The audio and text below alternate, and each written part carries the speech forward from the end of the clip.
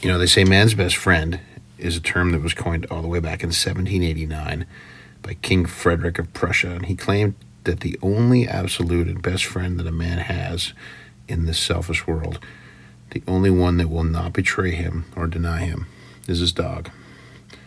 And let me tell you, never truer words were spoken.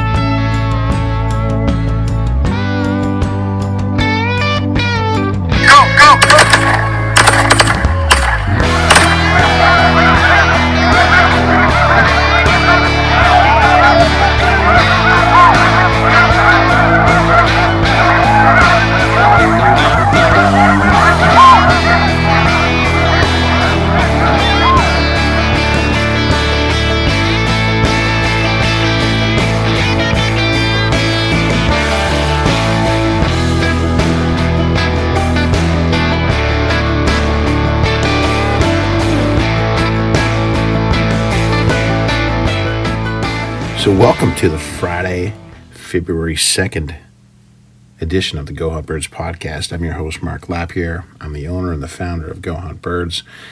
And I am, if you're listening to this, down in Mexico with Miss Kay and the kids.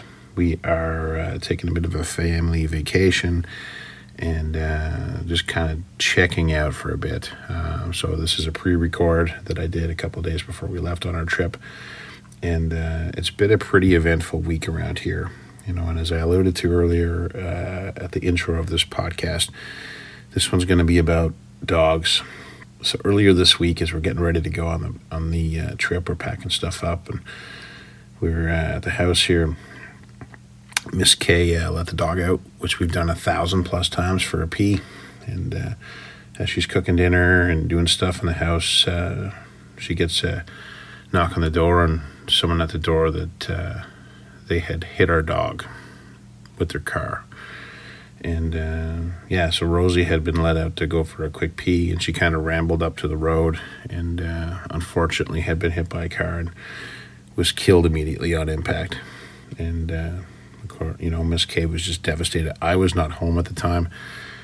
I got a phone call to call Miss Kay, and just devastating news. And it's shitty. I've been through this before, losing a dog.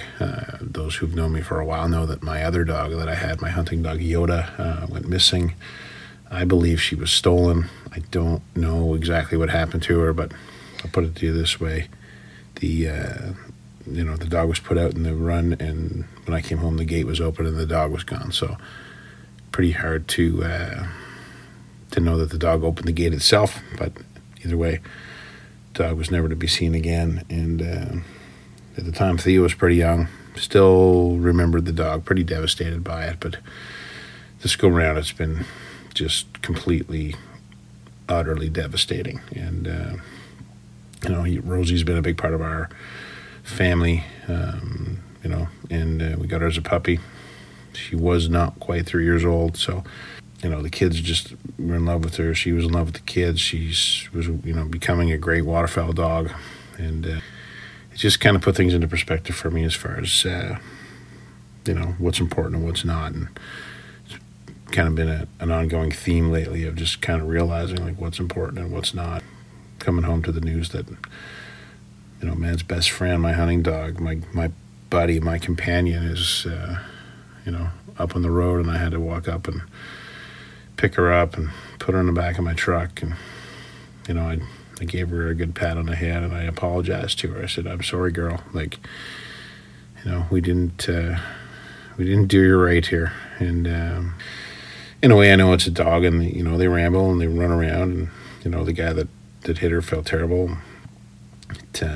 Accidents happen and life goes on, but it just really made me think, we gotta be better here. We gotta is a member of my family, and all of a sudden she's not here anymore. And the gap that she's going to leave and the void that she's going to leave behind is irreplaceable. So we will get another dog, probably sooner than later. It's been my experience that I do not want to hunt waterfowl without a dog, especially a dog of my own. But this one is really hard. And if you are a waterfowler that does hunt with a dog, or you do have a dog, or you are just a dog owner in general, maybe you've been through something like this, or maybe you've in the past had an experience where you've had to deal with a loss. It's hard, man. And I don't want to drag it on. I don't want to make this be a poor me cry story, but it really, again, puts things into perspective. So we are going to celebrate Rosie's short life. Had a lot of great hunts with her. She met a lot of cool people that were part of the hunt club over the last couple of years, and she was really coming into her own as a waterfowl dog, and she had that drive. And at first when she was a puppy, we weren't quite sure if she had it. Like, I trained my dog with Kelly Crosby, and I said, tell me the details, Kelly. Like, don't sugarcoat it. And she's like, yeah, I don't know if Rosie has it. Like, she's timid, and we're not sure. And as she kind of kept coming out, and started to retrieve a little bit, like it was evident that she had that drive. She wanted to retrieve, and it was really I was really enjoying her coming into her own. And I was really looking forward to this fall coming up, because she would have been 3 going into her 4th year, and that's kind of generally when dogs start to really turn it on and become those waterfowl retrieving machines that we just love to watch. And that unfortunately is not going to happen now. So if you do have a dog, you're a waterfowler that's training a pup, or you have a dog, or you're thinking about getting a dog, just like squeeze those dogs tight, man. Like, give them a hug, let them up on the couch, let them sit in the front seat of your truck, and don't be concerned about the dog hair, and don't be concerned about the mess they make or the things they chew. Like, all that stuff is irrelevant when that dog is gone. I was fortunate or unfortunate, however you want to look at it. I went through this when I was a 15-year-old young lad. I had a dog that got hit by a car, and it had broken its leg. And my dad said, "What do you want to do? Like, we can try to nurse this dog back to health." The dog at the time was 10 or 11 years old. It was getting old. It's going to cost a lot of money. You're going to work your summer job all summer, and most of that money is going to go to pay to keep this dog alive. And it's going to be it's going to have a cast on, and we're going to have flies and, rash and all the stuff. And he said, or we can, bring it into the vet, and for a few, $40-50 at the time, we can, put it out of its misery. And that's what we did. And pretty sad little boy at 15 that I was, bringing that dog into. My dad and I carried it in on a sheet of plywood, and I remember putting it in the back of the truck and then carrying it out, just bawling my eyes out, man. And we took it up to one of the farms that I still hunt on this day, and buried that dog. And that dog was it was my dog. It wasn't the family dog, it was my dog. And then same thing when we got Yoda. Yoda was a wedding gift to me from a friend of mine, and was my dog. It's hard, and it sucks. So like I said, if you're listening to this podcast and you have a dog of your own, and I mean, let's be honest here, are you really a waterfowl hunter if you don't have a dog of your own? Like, the really true hardcore for waterfowl hunters that I know, and no disrespect if you don't have a dog, but like it makes all the world the difference when you have a dog, and even on the stickers that I have on the sticker drawer right now, one of the things is, go and don't forget your dog. Don't forget your dog. And I'll tell you, this dog that I just lost here is a dog I'm never going to forget. They say often that you only have one really good dog in your lifetime as a waterfowl hunter, and I wouldn't be shocked if, when I get to the end of my waterfowl hunting career and this was the one. She was so good with the kids, and she was so good in temperament, and, listened well and obedient. And, the only real qualm I had with her that she'd like to bark when people came to the door. And that was, her kind of way of probably being the security guard of the house. And then, of course, she was starting to ramble. She was starting to kind of nose her way around the neighborhood. And, there's a couple of times where she took off. We had to go find her. And once they start to ramble like that, it's hard to keep them from doing it. So, and then, ultimately her curiosity got the better of her. I don't know what the hell she was doing up on the road, but it is what it is.